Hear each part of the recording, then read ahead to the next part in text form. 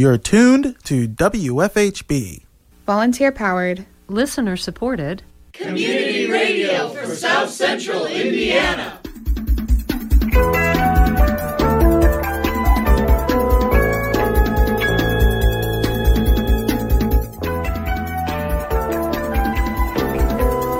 Good afternoon from the studios of Community Radio 91.3 FM, reporting live for WFHB. This is Erin Wager-Miller. And I'm Carolyn Vanderweel. This is the WFHB local news for Friday, February 28th, 2020. Coming up in the next half hour, WFHB member Cynthia Roberts Hall interviews third secretaries at the Cuban Embassy in Washington, D.C. The main goal of our visit is to have the chance to interact with people from Bloomington, people from the university, from the community sector. Yanet Pumariega Perez talking about her visit to Bloomington. That's coming up in today's featured report. But first, let's dive into your local headlines. The Bloomington Board of Park Commissioners approved new community farmers market rules of behavior. During the February 25th meeting, Market Coordinator Marcia Veldman said the rules of behavior outlines market and protest areas, acceptable market activities, and recently passed administrative policy. One update made to the rules of behavior since those that were included in the January 9th, 2020 Park Board packet is the addition of a reference to the applicability of the Department Administrative Policy 2050 regarding removal and suspension from property owned, managed, or operated by the City of Bloomington Parks and Recreation Department. Parks and Recreation Administrator Paula McDevitt said the policy allows relocation or arrest of people incompliant to market rules of behavior. Board member Kathleen Mills said 7 designated protest areas surround the market. She said protesters in the market space cause an inconvenience. I also recognize, again, that the point of protest is often to cause a disruption. The point of protest is to be right there, inches away from what it is that you're trying to affect. I totally get that. But I think if we have a free-for-all of protest, that we probably don't have a market anymore. And we have voted to continue a market, and that's what we're charged with doing. If we're having a market, we're having a market. I'm not sure the public wants to run a gauntlet through various sides of protesters to buy cucumbers and bread, but I understand that the point. I understand the frustrations, and I understand the point of protest. Local activist Lisa Marie Hacker said the rules of behavior do not protect marginalized people. One concerned citizen said the proposed policy uses ambiguous language to lie and avoid the truth. When you create a zone to take up more space in the market where you know protesters were last summer, and you call it a free speech zone when it's designed to silence them, that's equivocation. When you wear purple in defiance of a protest because you want to normalize it and pretend like it doesn't mean what it means, that's equivocation. When you call anything free speech that's meant to silence it, it's equivocation. And when you say that you believe in diversity, but your policies support white supremacy, that's equivocation. A Bloomington resident claimed the board was creating an all-white market. He said the policy is racist and will guarantee police violence. If people engage in free speech, constitutionally protected free speech activity in the market, political speech, where they choose, not these free speech zones, you're threatening them with police violence. The police will come arrest them. If they still want to exercise their free speech, the police will use violence. The only way violence will not happen in that situation is if the person who is exercising their free speech, self-censors themselves and chooses to stop. This is why I say that it's a threat of police violence. Board members passed through rules 2-1, with yes votes from Kathleen Mills and Les Coyne, and 1 no from Israel Herrera. Yesterday, the Indiana State Health Department began a pandemic preparedness and response plan as the global outbreak of coronavirus continues. The State Health Department said it is closely monitoring the outbreak of the 2019 coronavirus, or COVID-19. The outbreak was first found in Wuhan, China. The health department said the risk of infection in the U.S. is low. And according to the Center for Disease Control, animals or animal products imported from China do not pose a risk for spreading the coronavirus to the U.S. Indiana's health department is working with federal and local partners to respond to the, quote, evolving public health situation, end quote. The Bloomington City Council Land Use Committee continued discussion about an Arlington Drive zoning ordinance and preliminary plat during their February 26 meeting. Project architect Dan Moriarty said the site plan involves 4 development areas. For those who may be seeing it for the first time, we have a series of building types. We have a 4-story multifamily building, a series of townhomes, some cottages, and then also some single-family homes over here to the north. They're in what we call Section A, which is here. Moriarty said additional townhomes were planned. However, the total number of beds did not change. Councilmember Stephen Volan asked Moriarty about housing front beautification. What can we do to make both sets of asphalt here look more like a street and less like a parking lot? If you've got this one building on the right it's fronting on the parking lot, and the other building, his back is to the parking lot. That doesn't sound inspiring exactly. Like if the back of this left-hand building also looked like the front, that would help. I mean, it seems pretty promising from here, but that's all I'm getting at. Yeah. Right. The one choice we have, Jeff, quickly is, or not choice, but one thing we haven't developed yet or had time is if you think about the first floor of that townhome, it's basically a living, dining, and kitchen area, right? So it's an open plan across the back, and then the intent is to have outdoor area or patio. In fact, one of these would be a door that would come out. Now, would it be look like an entrance? Probably not. I mean, we would probably I think we want the streetscape to have the prominent facade as far as entry exit. Now, maybe not. I mean, there is an option where you could flip those. Volan said dispersed parallel parking would downsize the parking lot and create a better streetscape. Volan said parallel parking would also reduce traffic speed.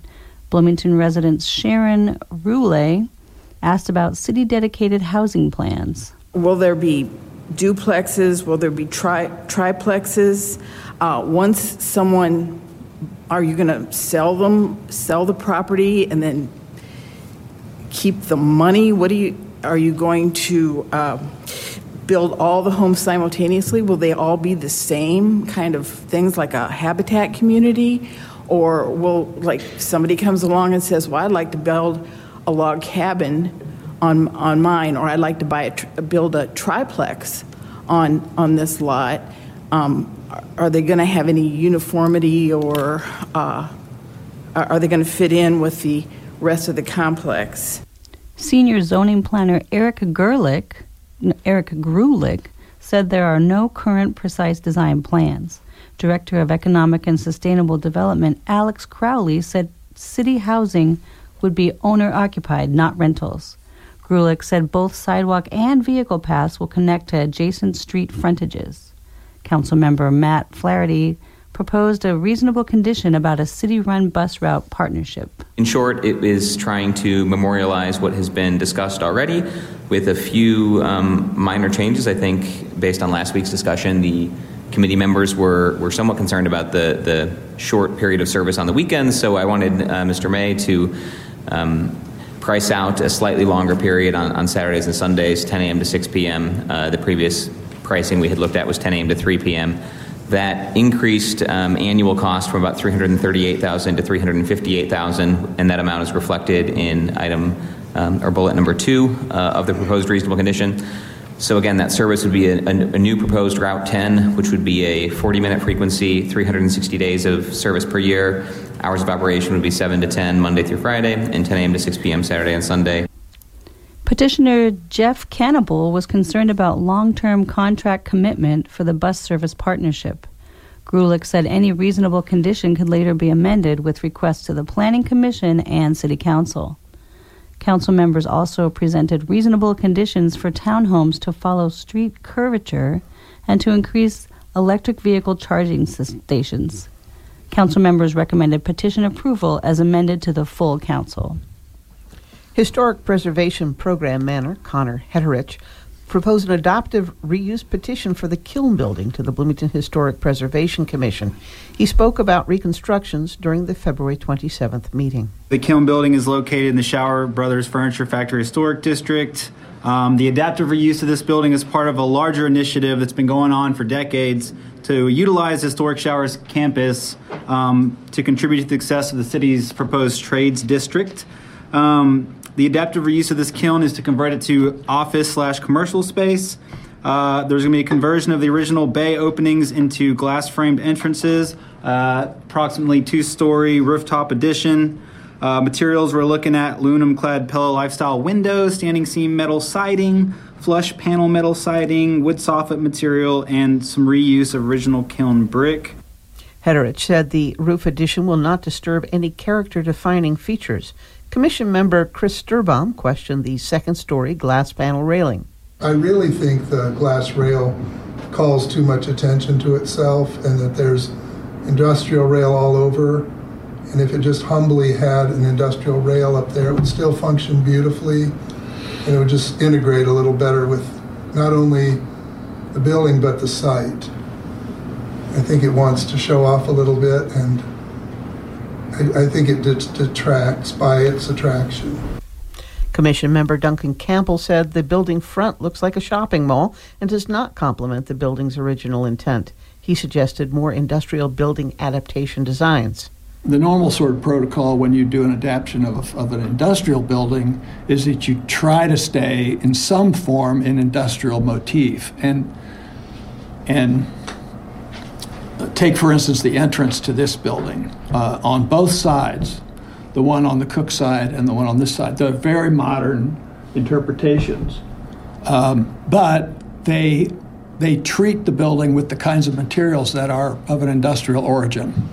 And so even though they are totally different and create entrances where there never were any, they read as industrial. And that's a commitment that those architects made to this building that I think works pretty well. And I'm not seeing that here. Like, I think this is more of an attempt to completely make it over.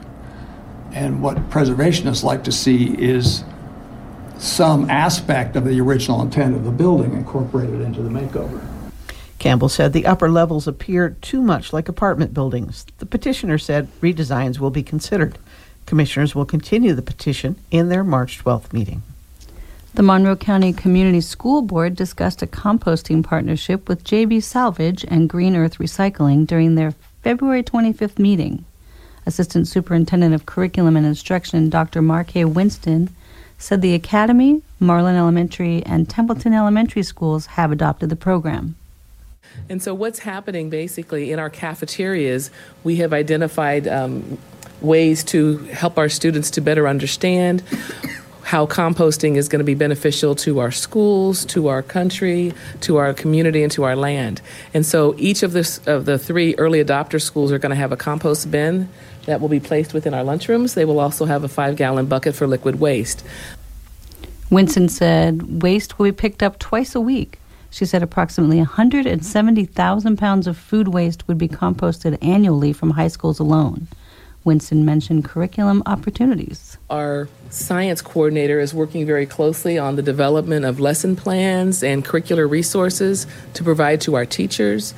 Our teachers have already begun to look at project-based learning initiatives as well as STEM activities to make sure that our students continue to understand the overall benefit of composting. Winston said frequent composting updates will be presented to the board.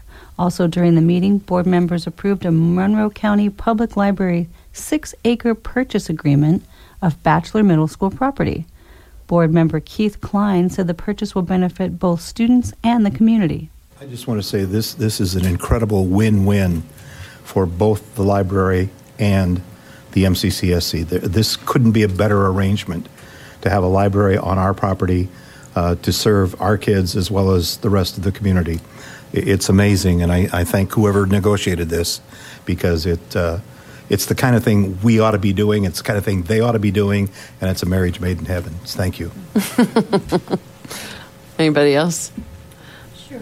I want to agree. I agree with Keith, of course. If we could have branches all over the county, it would be perfect. We have one in Ellettsville, and now this one on the Bachelor property is, well, I'm a little biased. I could walk there. The next regular school board meeting will be on March 24th. Up next, WFHB correspondent Cynthia Roberts-Hall interviewed Yanette Pumariega and Perez and Dariel Quintana, both third secretaries to the Cuban Embassy in Washington, D.C. This is part one of a four-part series. Our guests talk about improving relations between the United States and Cuba.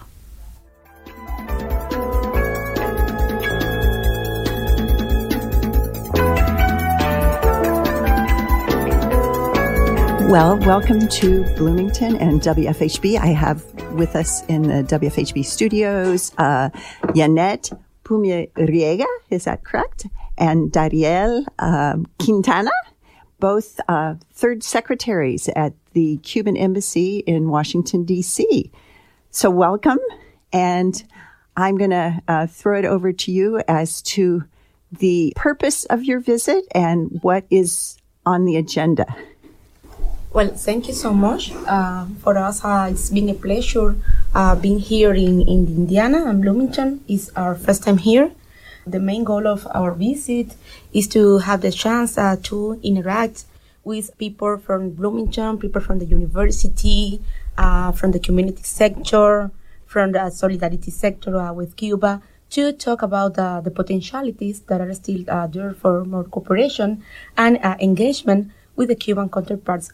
We have been received with a warm welcoming, and so far it's been very well. We had the possibility to talk with Mayor of Bloomington and, discuss about potentialities in areas such as business, education, health, among others. There are a lot of potentialities, and we look forward to move forward in this. Thank you so much for having us.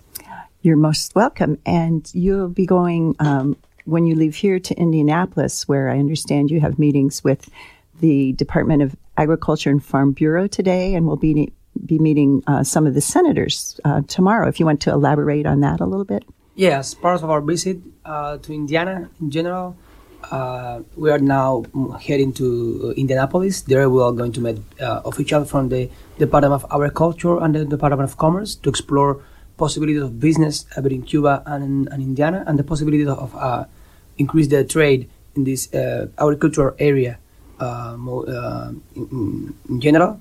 And also we are going to meet some state senators and other legislators there. Also we are going to meet other people from Cuba Amistad in Indianapolis, and that is an organization based here in Bloomington that have a long-standing relation with Cuba, have been supporting the improvement of the bilateral relations for a long time in Bloomington and in Indiana in general. Also, we are going to meet other people's lawyers and the Bar Association on Indiana, also to try to move forwards on the bilateral relation and to find cooperations areas on both sides. Very good. Yesterday you gave a talk on bilateral relations, or just covered the history of the transitions, focusing mostly on Obama and some openings and then the changes with Trump. Do you have a few words to say about that? Well, it was we feel, and people shared with us, it was a very good small lecture, an overview on the U.S.-Cuba relations. I mean, the reestablishment of the relations, all of the accomplishments during the Obama administration, but also our main purpose with this lecture and the questions we received was in a way of what we could do to move forward, and what are the areas that are still there to move forward. Was very good received by the students and the professors of the Bloomington. Also, while in IU, we were talking also with professors there and with the vice president for international programs to explore the possibilities of expanding the current cooperation between the IU and Cuba. Already, as some of you may know, that Bloomington have a sister city with Santa Clara in Cuba, a city in Cuba, and already the IU has signed agreement, a memorandum of cooperation with the Universidad Central de las Villas. It's called UCLV in Cuba, and they are promoting cooperation in the areas that they just explored. And there will be, in a couple of weeks, a delegation from IU going to Cuba to explore that possibilities and to begin some real work on cooperating with Cuba. And we were exploring the possibilities to increase that cooperation in areas like education, special educations. We were talking also about the possibilities to go there with the great school of music that you have here in Bloomington, in IU, and other areas that IU is pretty strong, and Cuba is also strong in some of them and is eager to have more experience in other areas.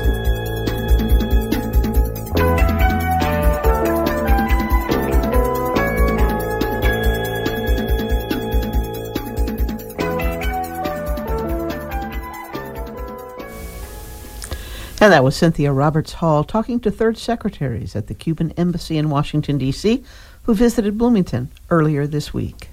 Up next, junior correspondent Katrine Bruner provides part one of a two-part series on mental health care in prisons. Here is part one of A Jail Within a Jail, Mental Health Care in Prisons. The three largest providers of mental health care in America aren't in hospitals, they're in jails. According to a 2017 report from the U.S. Department of Justice, about 37% of people in prison have a history of mental health problems. More than 24% have been previously diagnosed with major depressive disorder, 17% with bipolar disorder, 13% with a personality disorder, and 12% with post-traumatic stress disorder. The sad thing is that the numbers are even higher for people in jail, where 1/3 have been previously diagnosed with major depressive disorder and almost 1/4 with bipolar disorder. Alyssa Roth is a mental health correspondent for Minnesota Public Radio and author of Insane, America's Criminal Treatment of Mental Illness, where she explores prisons all over the country and explains what she saw with the mental health patients there. In 2018, Roth spoke in an interview on National Public Radio for an episode about mental illness in prisons. In the interview, she explained many of the issues that she saw in the prisons, including recognition of mental health in prisoners, punishment, and law enforcement. According to Roth, once people who are mentally ill go behind bars, they can go long periods without any medication. In the jail systems, Roth said, quote, "Half the people in our jails have a mental illness," end quote. However, she remarks that the statistics in the criminal justice system are very poor, and the definition of mental illness is not often clear. In relation to mental health issues that arise when people aren't given the correct amount of medicine or any medicine in some cases, this can lead to violence and intense punishment for the prisoners. Ross explains that the training for a correctional officer is a lot about maintaining control and escalating when prisoners do not comply with their orders. She goes on to explain how this is a whole different scenario for someone mentally ill. Roth also explains what the punishment is for prisoners who do not correctly obey orders or act out. In extreme cases, prisoners are sent to solitary confinement. Roth speaks on what this does to people with mental health issues. Roth also describes in other cases what happens when prisoners are caught in a suicide attempt or self-harm. In terms of therapy in jails and prisons, Roth argues that there is not enough consistency or privacy for prisoners to get the care that they need, especially for mentally ill prisoners. When thinking of the issues presented with mental illness in prisons, Roth emphasizes the importance of being aware of the conditions that prisoners endure and overall what goes on in these prisons and jails, not just to people with mental illness, but everyone. For WFHB, I'm Katrine Bruner. Coming to you live from the studios of WFHB Community Radio, I'm Erin Wager-Miller. And I'm Carolyn Vanderweel. Support for WFHB comes from Cardinal Spirits Distillery, located on the Beeline. Cardinal Spirits has opened a new kitchen featuring local seasonal food made from scratch to complement their craft cocktails. Dinner is available Tuesday through Saturday at Cardinal Spirits, 922 South Morton Street. The WFHB local news is also brought to you by MPI Solar, a Bloomington business specializing in solar hot water, solar electricity, and solar hot air systems. MPI Solar designs and installs solar power generation systems that encourage independence and individual responsibility. Found locally at 812-334-4003 and on the web at mpisolarenergy.com.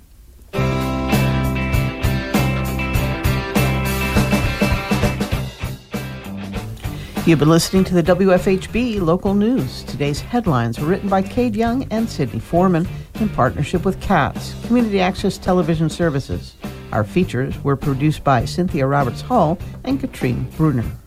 Our engineers today are Sydney Foreman and Cade Young. Our theme music is provided by Mark Bingham and the Social Climbers. For WFHB, this is Aaron Wager-Miller. And I'm Carolyn Vanderweel. Thanks for supporting Indiana's only volunteer-powered, listener-supported, independent local news program. You can be a part of our award-winning news team. Send inquiries to news@wfhb.org.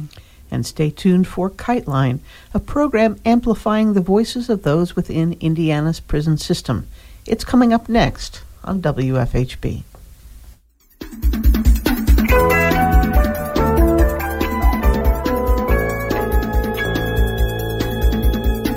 You've been listening to the WFHB Local News on WFHB Community Radio. Our news is written and reported by volunteers working to provide local news, cover local issues, and strengthen our local community. We invite you to participate. You may submit questions, comments, and story ideas to news@wfhb.org. You can become a WFHB Local News volunteer by attending new volunteer orientation. Feel free to check out the WFHB Local News Archive at wfhb.org to find newscasts, individual stories, and catch a live feed of the WFHB Local News. We are local, longer,